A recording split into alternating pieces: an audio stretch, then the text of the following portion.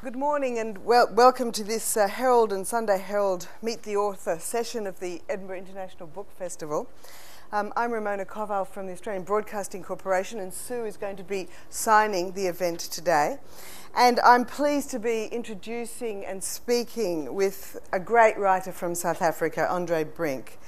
He's been writing novels and plays and polemical works and teaching literature for, well, probably 45 or so years, that's probably approximately right, and brings with him a wealth of talent, experience and wisdom to Edinburgh.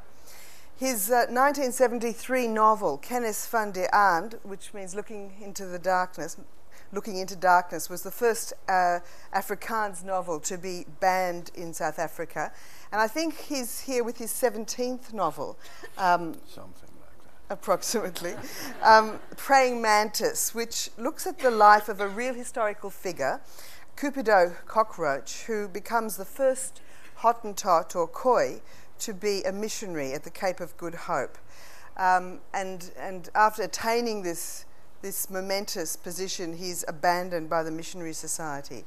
It's a very felt, heart-moving and extremely brilliant evocation of a time and a place and a man. And we're going to begin by having the great privilege of listening to Andre Brink reading from Praying Mantis. So please welcome him.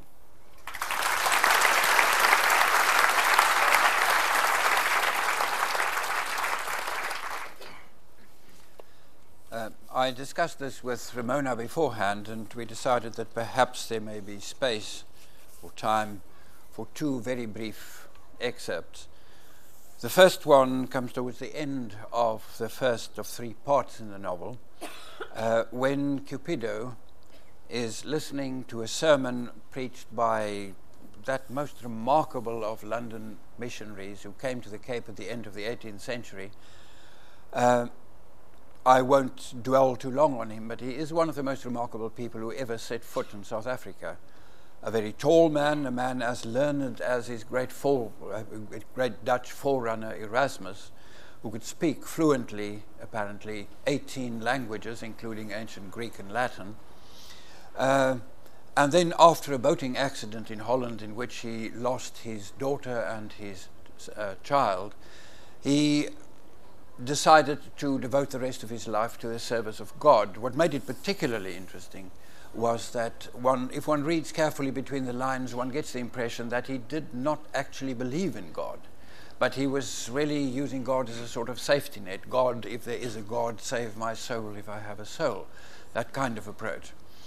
And Cupido, who grew up on a series of Dutch farms, grew up completely shaped by the cosmology and the mythology of the so-called Hottentots and Bushmen, the Khoisan peoples of southern Africa. And then eventually he fell for Christianity, and listening to Dr. van der Kemp preach was one of the turning events which made him decide to become a Christian and really, in his excessive zeal, outdo all the other missionaries of his time.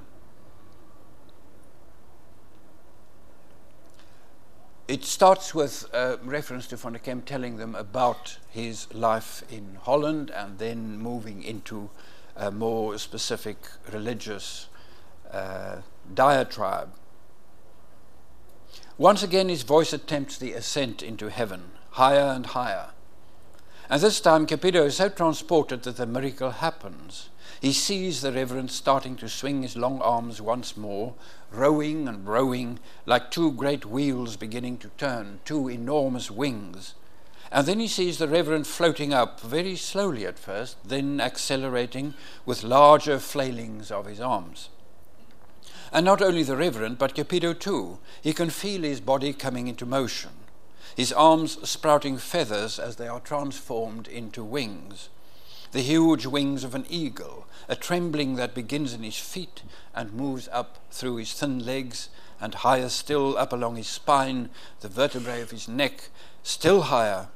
And now the movement is spreading from him to the rest of the people. all of them, men and women and children, up to the high ceiling and out through the windows like a flock of birds wheeling and spreading out over the whole town and heading for the mountains. High above all hills and koppies and ridges and heights, along the sluggish meanderings of the Sunday's river, and still on to the blood-red sea, following the coastline past the mouths of many rivers, the Bushman's River and the Reet River and the Great Fish River, beyond the border, beyond all imaginable borders, impossibly far away, and still higher and higher, past the moon and the stars, all the way to the sun, and then right through the sun. One blinding light to all sides, a flood of purest light that shines through them, cleansing them like the brightest soap Anna has ever boiled, and then back, more and more slowly, reluctantly, languidly, until at last he can make out the town below them again. The broad streets bordered by water furrows, the oblong gardens, the sparse trees, the sprinkling of houses, the drosday, the church.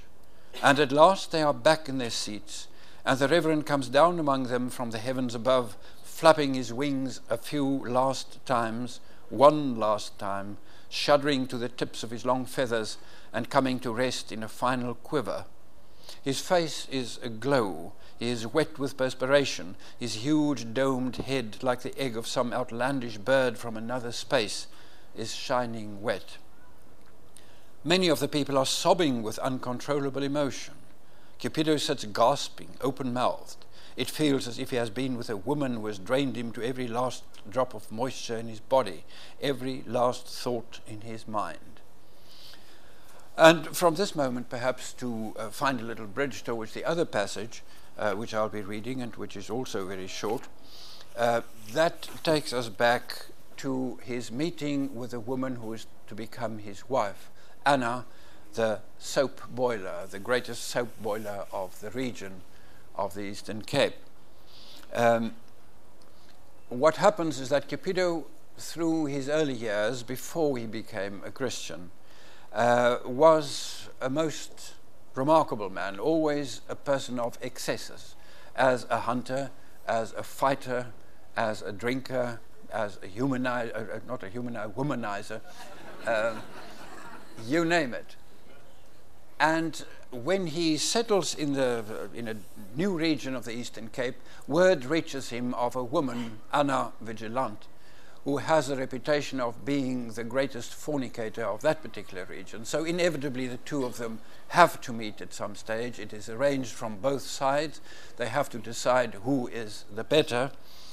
They arrange to meet on a New Year's night on the top of a highish hill at a time of the year when the work on the farms is temporarily suspended, and there is the time and the leisure for them really to go about their business.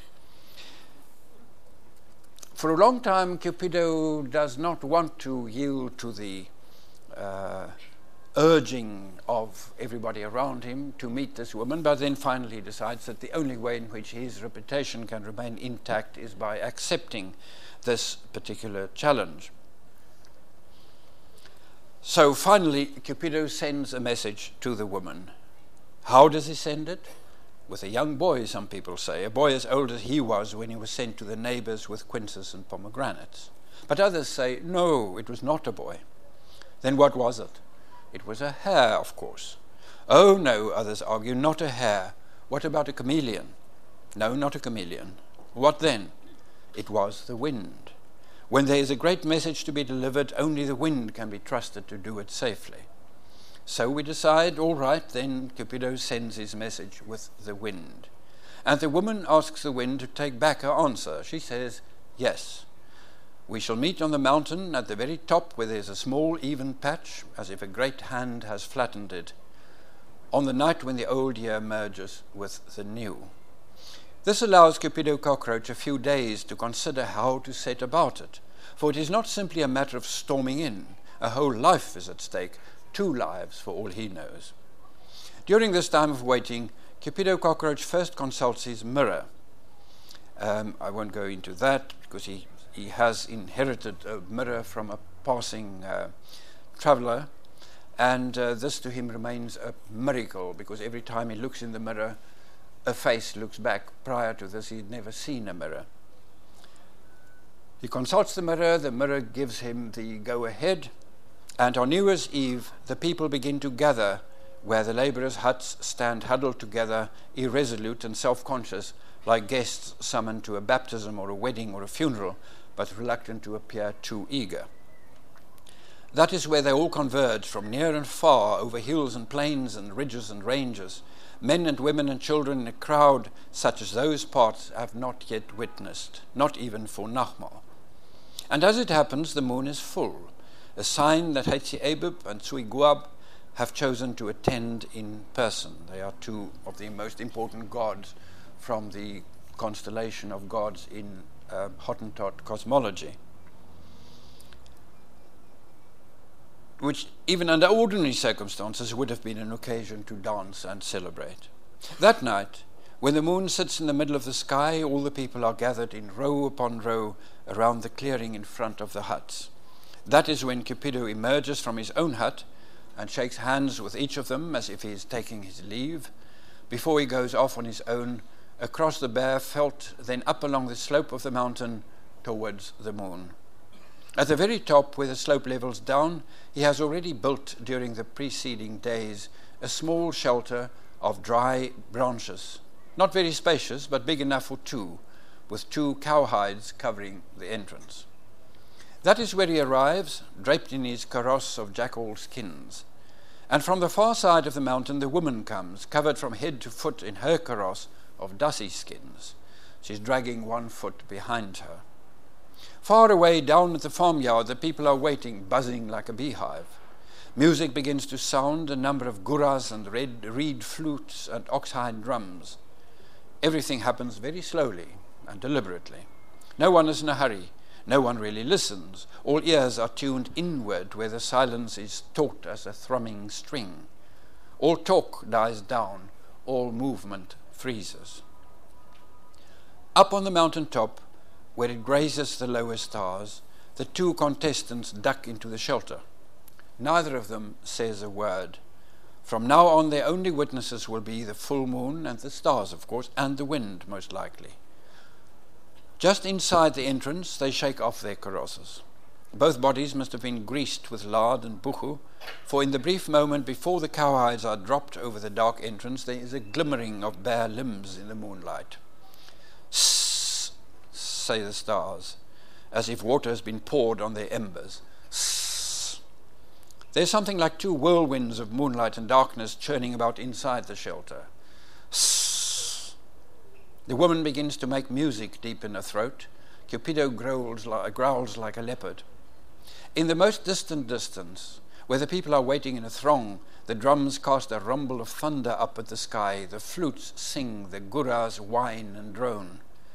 Inside the hut there is no moment of rest or respite. The whirlwinds keep on whirling.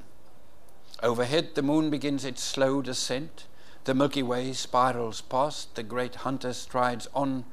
Inside the shelter, the shadows spin and whirl, no end to it. It must be halfway to the morning when something extraordinary happens.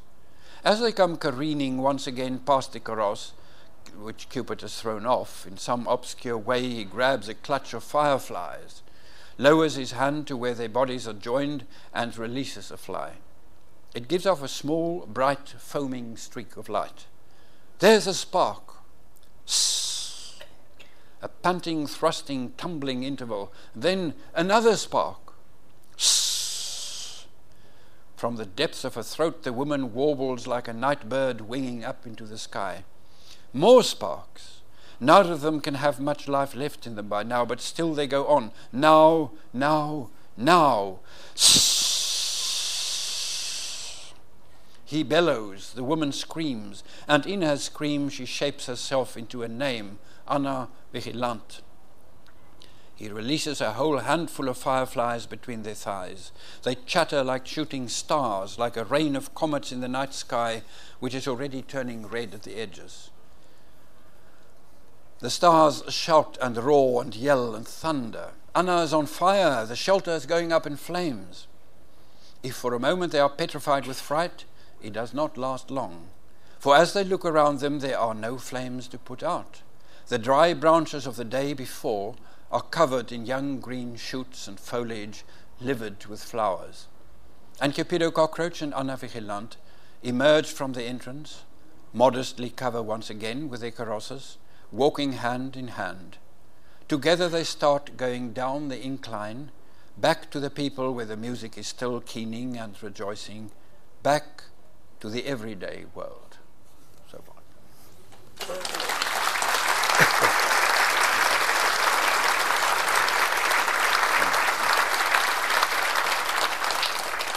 I think you will make Fireflies a must-have sort of erotic accoutrement from now on. There'll be a market for them, I'm sure. Now, I mean, anybody listening to that can hear the creativity, the extraordinary writing that's gone into you imagining these moments. But can we just go back to what you knew? What is there to know about the real Cupido? What's available, and what did you begin with? There's actually very little available about Cupido. It was exactly 20 years ago when, for the first time, I found an article in a scholarly historical journal by a woman called V.C. Malherbe. She's really an American who married a South African and became one of the great researchers into 18th and early 19th century South African history. And this article was entitled The Life and Times of Cupido Kokkerlak. His Dutch name was Kokkerlak, which translates into cockroach. A fascinating article recording practically everything that is known about this man. But to her, as to all other historians, and for obvious reasons, his life starts at about 45, 46, when he enters the church. Prior to that, when he was simply a Khoi labourer on a farm in the Eastern Cape, originally in that part of the Karoo known as the Cope, and afterwards near the eastern frontier, in the vicinity of where Graaf Reinet is at the moment. Before that, and during that time, nobody knew about him. It was just a very, very ordinary, marginalized person. When finally he moved into the church and became the first Hottentot actually to be ordained as a missionary, obviously that attracted some attention. But the strange thing was that, perhaps not so strange after all, was that once he was ordained and the London Missionary Society sent him into the deep interior of the country, to the very edge of what today is Botswana, and dumped him there in a place of stones, where he has a congregation of about 800 people, the Korana tribe, whose language he doesn't know, because in their wisdom the missionaries assumed that all the black people of Africa spoke the same language and could understand each other. So there he was, they couldn't understand him, he couldn't understand them, and no wonder that within the first few years they started drifting off into the desert, and he was left alone, first with his family, his new wife and 2 children, and then they left him, so that in the end there wasn't a single person he could preach to, at which stage he then started preaching to the stones and the thorn trees and the odd passing lizard or tortoise or whatever. And is this in your imagination, or is this in this article? No, this is all in the article. And that is what fascinated me. I think the first thing that really captured my imagination was just the name. A name like Cupido Cockroach is not exactly something one finds every day. So this appealed to me enormously. And I wanted to plunge into the writing immediately.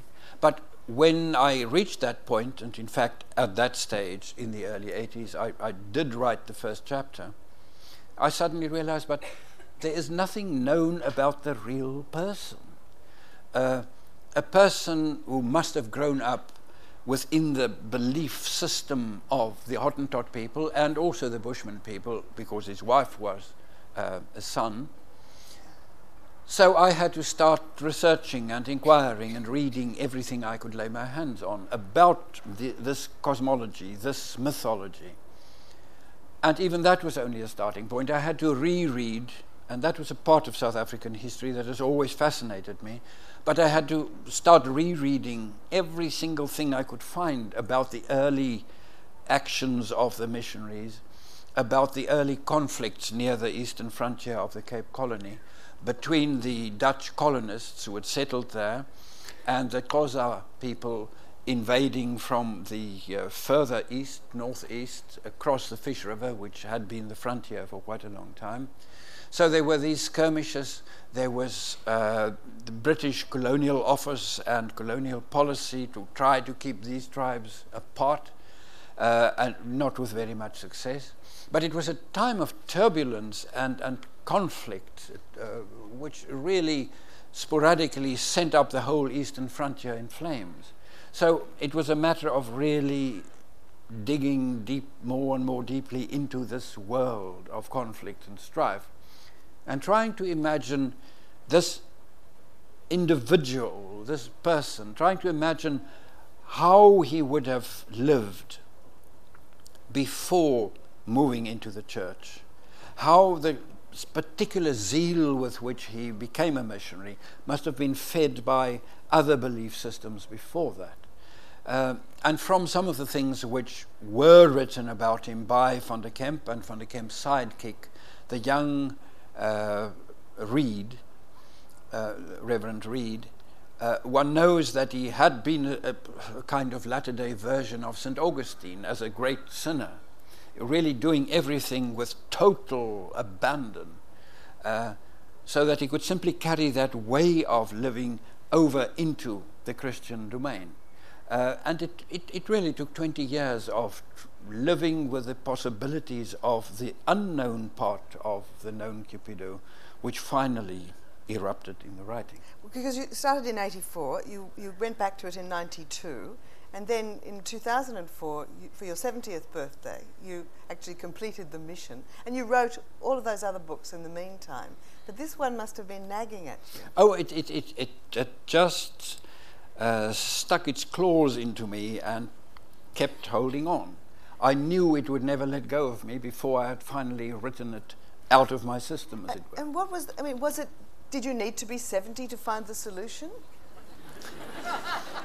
In a way, yes. It might have been better if I'd waited till 80. But I think the problem was, for me, that for the last few years, when suddenly I realized that 70 was looming, I was so totally daunted by the idea. The only previous time in my life when I had this feeling was when I was about to turn 30. I thought that was the end of the world.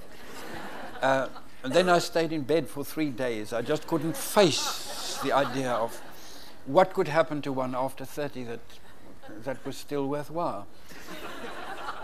I managed to survive that, and I knew, perhaps as a result of that, that 70 might also be survivable, but I had my doubts about that. And I thought the only way in which I could console myself and more or less comfort myself and make it somewhat more bearable would be to write myself a book for that birthday. And I worked through the notes I had accumulated over many years for several possible books. And then Cupido sort of winked and said, "But don't you think it's time we meet up again?" And that's where it started. Yeah. I think the last time we spoke was on a satellite link between South Africa and Australia about your novel Death Valley, which was your imagination of the life of a community set deep in the Swartberg range of... Devil's Valley. Death Valley, yes, Devil's Valley, of the Cape Province, which was opened up to the world in the 1960s, and it was a kind of metaphor, I thought, for the mental and the spiritual and political isolation of the Afrikaans in South Africa. And this book imagines a different journey, also based on historical characters that we've just spoken about. So I wonder whether you see your role as telling your countrymen and the world the stories of how things became as they were, as they are, in the place where you come from. I think that to a large extent is what happens. I would be a bit reluctant to say that I see my role as being that. I think it's always very dangerous when a writer starts conceiving of her or his life as comprising a particular role, a sort of prophetic mission or whatever. That can lead to the most dangerous kind of writing and the most indigestible forms of writing. But I think especially since the political changeover in the country started just over 10 years ago, when the urgency of writing about the socio-political scene, about apartheid, was receding to a certain extent, even though one has to recognize that a changeover is never complete. And we are still carrying with us so much of the burden of the past that a lot remains to be resolved, also through writing. But there was a new sense of inner freedom, of being able simply to sit down and indulge, perhaps, by writing whatever one felt like writing at a given moment, without feeling obliged to oneself, not to anyone outside, to write about specifically this and not about anything else. That is also one reason why Cupido could come back to me, and why I could recognize in him, I think, the possibility of exploring the world today and South Africa today against a much larger historical background.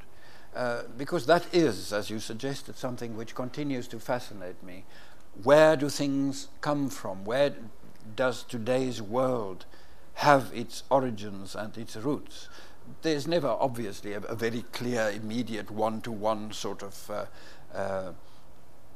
cause and effect relationship there. But in order to understand our world a little bit better, a bit more completely, I always find it enormously useful and simply much more fun to delve into the stories of the past and look at possible beginnings and see how far one can move back into these.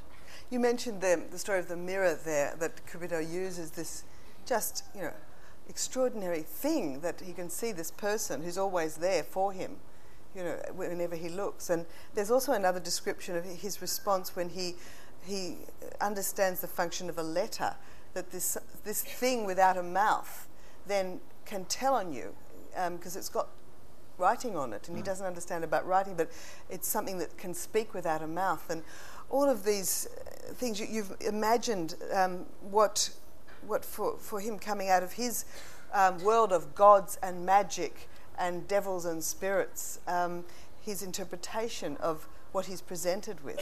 How did you think yourself into that kind of mentality, I suppose? I think to a large extent that was made much easier, much more accessible by growing up in South Africa, where I still find that in the first place, an Afrikaans writer, there are two huge traditions of storytelling which I can draw on all the time. Sorry. On the one hand, there is the ancient African oral tradition of narrative, which presented to the world a kind of magic realism, for want of a better term, which has become almost exclusively associated with Marquez and Donoso and Llosa and Allende and the people from Latin America. But in fact, Africa has had its versions of magic realism centuries earlier. And I can still remember not the details of the stories told to me by my old black nanny when I was very small, but really the cadences of her storytelling and her story singing. She was a Sotho, and she told me these stories from this ancient African narrative tradition, and I think they were simply assimilated in my bloodstream. And gradually, more and more, I find that I return to those memories, stimulated, obviously, and expanded by the reading I can now do into these traditions, because so much of the old oral stuff has fortunately been written down since then. And on the other hand, there have been traditions among older generations of Afrikaners. Most of these storytellers were men, but there were some fascinating women storytellers among them as well. Stories in which the ancestors, in the form of ghosts and revenants and spirits, are kept alive, and the movement between the natural and the supernatural, between the past and the present, is fluid and easy and always wonderfully illuminating and informed by a sense of fun and joy and exuberance. And that, I think, feeds into the present spirit of the country, the present situation in which, as a writer, I find myself in South Africa right now, where there is the sense of excitement, of adventure, of rediscovering the past, huge tracts of our past which have never been written down. Because for so long there used to be one version, one officially sanctioned version of the South African history, devised by white men, and both those terms are important. It was very much a chauvinistic and patriarchal white Western version of the past.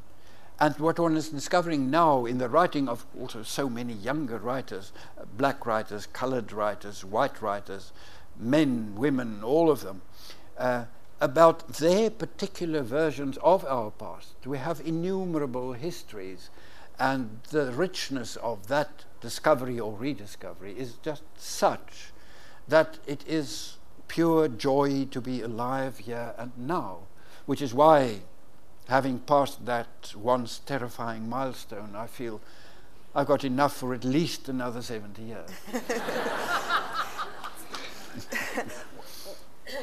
One of the questions that I suppose is asked in the book is, what should a man believe? What should anybody believe? About the gods and the world, and who should you put your store in, or what should you put your store in? And there's a lot of sort of practical spirituality about Cupido. I mean, his family really, that their gods have been perfectly fine up until now, but there's this other god who seems to be with these very powerful people, so it must be a pretty powerful presence. And there's a certain weighing up of in what situations which gods you might use.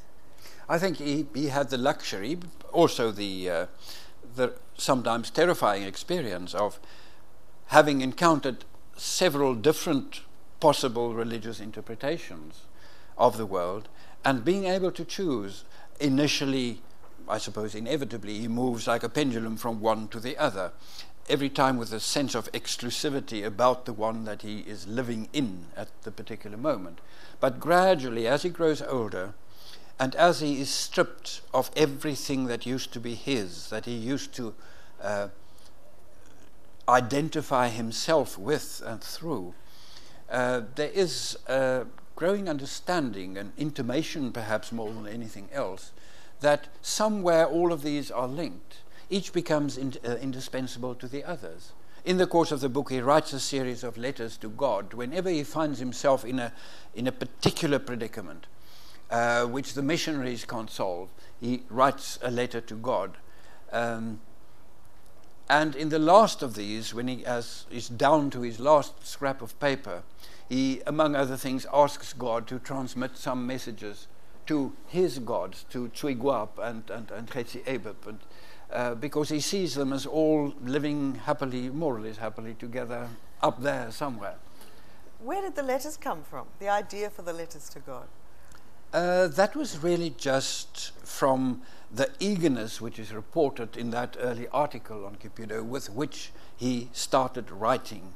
He became an avid writer of letters to the missionaries, even to the authorities in London, certainly the authorities in Cape Town, to a number of his fellow Khoi people whom he knew couldn't read, but the writing was more compulsive than the real circumstances and the real questions about whether the receivers would be able to read.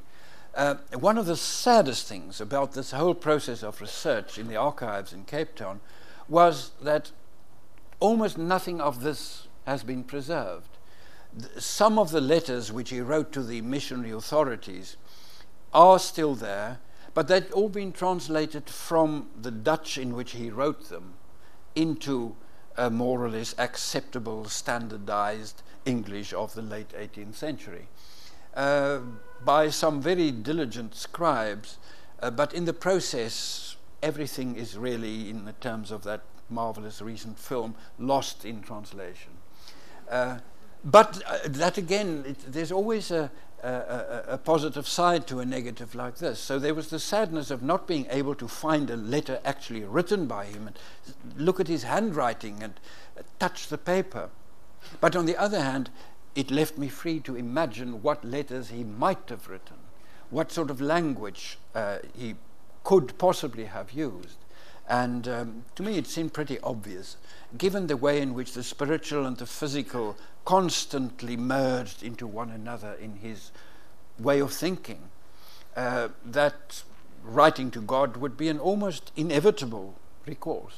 The spiritual and the physical, that phrase just reminds me of the other thing you've done so well, which is looking out on a landscape which to some eyes, maybe white eyes, looks like a whole lot of rocks and a whole lot of sand and straggly trees, and through the eyes of the Africans there's a whole pantheon of gods and a pantheon of stories and particular songs and particular histories. It is extraordinary how some landscape can come alive if you just know what to look for. And very often the poorer, the more drought-stricken, the more ravaged the landscape may look to the eye, the richer its possibilities seem to become. And that is something which I found in the couple of visits I've paid to Australia, and one certainly finds it all over Africa. I've even come across that in Iceland, where the landscape can be very barren and frowning and formidable. But also in these regions, what I found is that there's common denominators within the mythologies of these people, that there is, for instance, the almost general acceptance that there are certain spots in the geography of a countryside where if you find the right spot and you know where to go, but if you don't know the spot, you could also enter into a certain state of mind which makes it possible to make this transition. And then you move from your ordinary everyday world, either through a fissure in a rock, or through a cave, or, as I said, simply by going into a trance and experiencing a kind of mental change. You move into another world where there are other meanings attached to everything that you see. Every stone becomes a live creature. And you are surrounded by the innumerable dead of that particular countryside. Everybody who has ever lived there and died becomes visible, and there's a constant intercourse with them, a constant chorus of voices speaking to you, and it's only a matter of tuning your ear into these wonderful alternative existences to discover the true miracles of a given drought-stricken landscape. It seems sort of remarkable that they would have given all this up for a rather austere Christianity, but of course it was helped with food and water, and I mean, and missionaries tobacco and alcohol. I'm afraid the missionaries knew exactly how to go about it.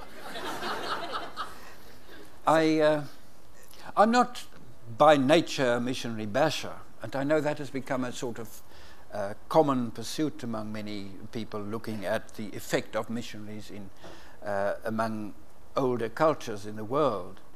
And I have encountered a few, in doing the research for this book, I have encountered a few quite remarkable persons. One that I feel have a particular soft spot about is James Read.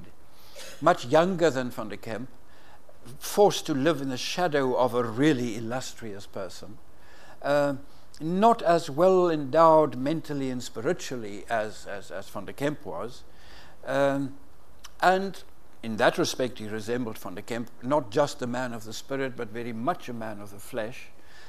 He married, as Van der Kemp did, a very young Hottentot girl who was in her early teens. And that was to a certain extent acceptable because it was seen as an attempt really to identify himself completely with the people among whom he was working. But then he started a relationship with the just about nubile daughter of his chief elder, and that was frowned on so sternly that he was kicked out of the church. It is something which I may pursue in another book later, because the older Reed became a fascinating person. He became the instigator of perhaps the most important rebellion against the Cape authorities in the 19th century among the Hottentots. So I find something very pathetic, yes, but also very sympathetic in Reed. But then there was my favorite hate, and that is Robert Moffat. Today still regarded as one of the greatest of the missionaries, father of David Livingstone, father-in-law of David Livingstone, who married Moffat's daughter Mary. And he seemed to me to epitomize the best and the worst of the notion of liberal, which has a particular set of connotations in South Africa. But he came from Britain believing that he was a man of God, that he had access to the only true gospel, and that he was going to uplift the poor heathen, and he couldn't care a damn about their sets of beliefs, the things that had shaped them into what they were. He knew he had the answers, and he was bloody well going to impose these answers on them and rid them of these superstitions and evils and unfortunate excesses which burdened their lives, simply by imposing the burden of his very austere, stark religion on them.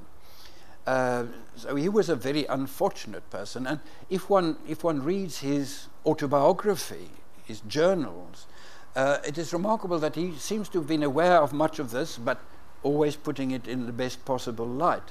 He was responsible for the fact, for instance, that when Cupido was based at this desolate little mission station in the deep interior, they conveniently forgot all about him.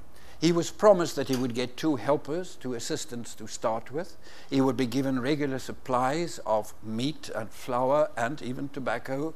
And none of that ever materialized.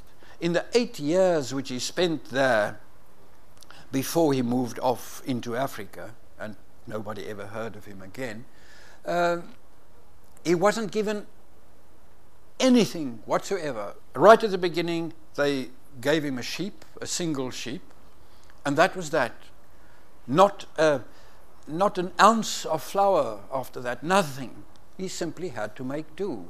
And these were the people of God who brought the word and the gospel, but couldn't care less about seeing to the material needs of a person like Cupido and his flock. So I really do not have a very high regard of the Reverend Moffat. But he is also representative of a certain kind of mentality which so many of these missionaries, thank heavens not all of them, there were wonderful exceptions. But they did fulfill a function between the violence of the colonists and a response of the Africans. They did steady things a bit, didn't they? Oh, that was a remarkable contribution which they made, especially in those faraway regions of the Eastern Cape, far from the authority of the Cape, where these colonists had moved beyond the scope and the reach of the law. They were a law unto themselves. They were an absolutely horrendous bunch, although there too there were some absolutely remarkable individuals. But the missionaries moved in there, established the mission station of Bethelsdorp, and they started gathering the dispossessed Khoi people around them, simply trying to keep them alive, to give them something to alleviate the terrible life of oppression and cruelty which they had to endure among the colonists. And there certainly, yes, they did an enormous amount there. And in terms of rudimentary education, simply trying to make them aware of what, as human beings, they had a right to expect in the world and from the world. There they made a tremendous contribution. Unfortunately, the pros and cons were pretty evenly matched. Your interest is sort of global, isn't it, in all of the different elements of all of the different players. You have sympathy for, you can put yourself in the position of all of these people. I think that is one of the basic starting points of writing, that you must be able to identify yourself with the best and the worst. And very often the worst can be more fascinating than anything else. But one must really, in order to write about Moffat, even though I detest him as a monster, I first had to try and understand why did he do the things he did? What drove him to act in the particular way he did? It is not enough to say he was simply a bad man. He wasn't a bad man. But to understand the deeper motives and the way in which the person and the personality of the person interacts with the surrounding world, with the physical, geographical, topographical world, and how Christianity becomes changed and adapted as it moves from one region to another. All of this is so fascinating, and all of this demands that jump into the mind and the mindset of the other. Perhaps I can ask one last question before I open it up for the rest of the audience. You've got some lovely lists in this book, lists of place names, both African place names and Afrikaner place names. And can you tell me a little bit about the poetry of those names? That obviously, maybe you should read. I think there's got a page there. Yeah, 56, I think, on page. Because this has really struck you, that the poetry, I think, of some of these things. I think this is a particular technique which I first encountered in Rabelais, where when he starts getting carried away simply by adjectives, he would go on for pages and pages and pages and really become so enthralled, and in the process enthralls the reader. And to me this seemed to be become a kind of incantation in which the realities of the land embodied in names can be communicated to the reader to the extent in which they originally must have been communicated to somebody like Cupido as he moved from one place to another, across the Jakhals and Dwaika and Gamka rivers, past Vijvervlei or Fig Valley, along the course of the Sand River, over Droeberg, the dry mountain, and Witberg, the white mountain, up the Droekloofberge, that is the Dry Kloof Range, to Bakoondlaagte, Avonplain, and Groenpoort, the Green Gateway, past Kwaggapoel, the Kwaggapoel, and Rietkuil, the Reed Hollow, past Eensaam, which is loneliness, to the Bushmanpoortberg, the Bushman Gateway Mountain, below Trompettersberg, Trumpeters Mountain, to Graslaagte, Grassy Plain, and on to Platbos and Blaupoort and the Klein Winterhoekberge, through the barren stretches of Valdry and Snake Fountain, up the high road to Plum Hill and Olive Fountain, and not forgetting Horse Fountain and Garlic Fountain, and otherwise along the low road to Hogenest and Ookraalleegte, followed by Speelmanskraal and Valdry and Guarina, and it goes on for pages. But it's like a map, isn't it? I mean, you have to remember a map. Yes. To chant a map. Yes, it's a map in music. Yeah. Well, that's lovely. Let's put the lights up a little bit and see whether we've got some brave souls who've got a hand up. And yes, there's two here. One, this lady with the white, and just in front of her. Just a second, could you just wait until we get the microphone to you so we can all hear you? And speak right into it. In your description of the event in Praying Mantis, was this something totally of your own imagination, or did you find the roots of it in the mythology that you looked up, and read about before you wrote the book? Oh, a lot of came out of existing accounts of the myths and legends recounted by the Bushmen and the Hottentot people, the Khoisan peoples. Every time I really tried as much as possible to use something actual, particular events, moments, imaginings in the old myths as a starting point for just taking off and doing a sort of musical cadenza, as it were, in the imagination. Could you give the microphone to the man in front of you? Since the political change in South Africa, the English language appears to have spread quite widely, particularly among Africans. Is there a future for Afrikaans and for writing in Afrikaans, do you think? I think there is. there is a continuing debate about that, simply because, so unfortunately, Afrikaans had become the language of apartheid. But I think one should always bear in mind the fact that the real origins and development of the Afrikaans language had a lot to do with the previously deprived and oppressed people in the Cape Colony and elsewhere, because this patois, this kind of creolized language, which was formed in the mouths of slaves and indigenous Khoisan peoples who could not speak Dutch properly, that these people were always regarded as inferior to the officials who came from Germany too, but especially from Holland, and later from Britain, so that for centuries it remained a badge worn by the deprived and oppressed people of the country. And it was fortunate and unfortunate that at the end of the 19th century, a group of white men consciously turned this language into their vehicle of expression in order to use it as a political instrument against the Dutch and the English authorities at the Cape. And they succeeded so well that unfortunately success overran them. And then they could take over the position of political power in South Africa and made it into the language of oppression, the language of apartheid. But there was always a strain of it that remained linked to the original roots of the colored deprived peoples of the country.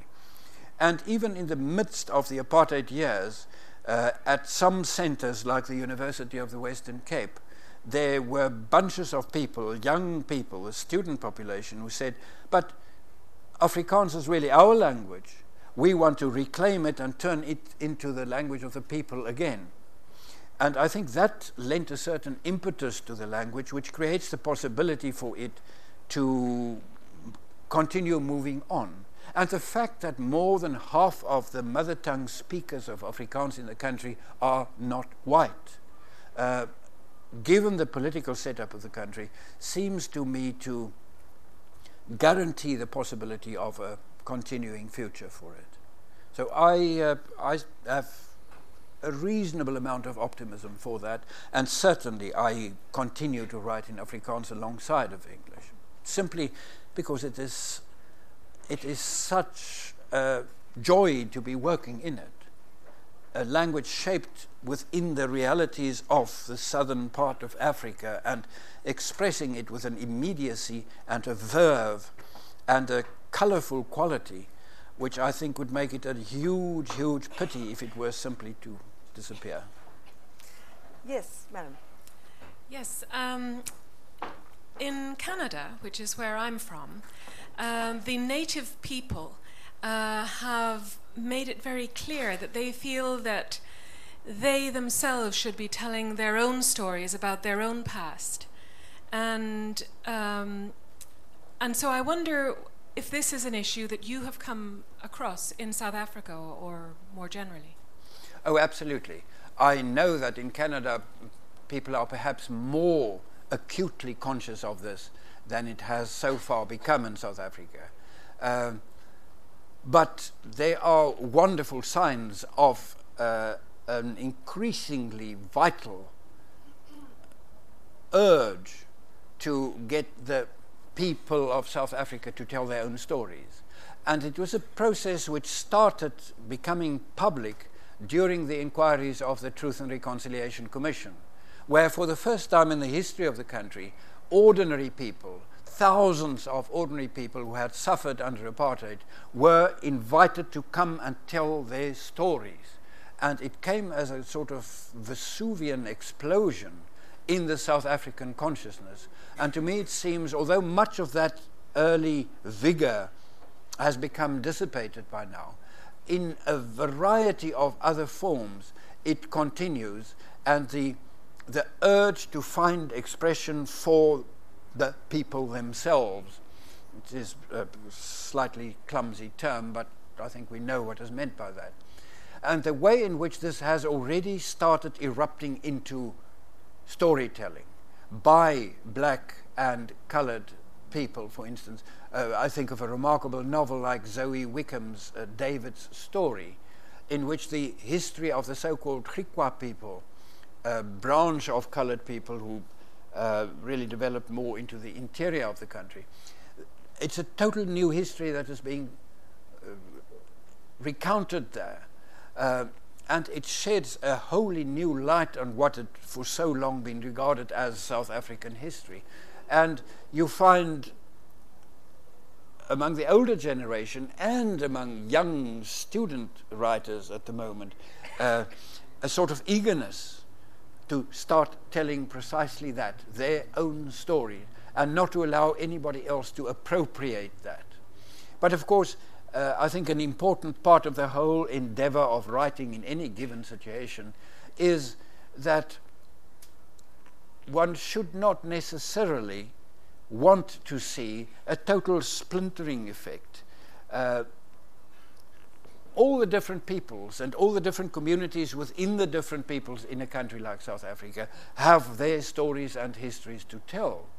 But we are also all South Africans. There is such a lot which we do have in common, and I think the urge to identify with each other, to show an understanding or a readiness to make the attempt towards understanding, towards solidarity, also opens the way for, let's say, for white people to tell stories from the black or the coloured whatever other community. Not to take over those voices, but to speak with those voices and to show we are trying to understand, because there is this joy and exuberance of the discovery of a new identity emerging in the country, and all the voices are necessary for that.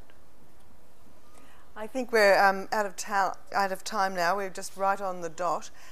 But if you allow Andre and I to just go to the signing tent just before you all leave, he will meet you there, and you can buy his books, and he will perhaps answer a question you might have to put to him yourself. But please thank him for his contribution to that.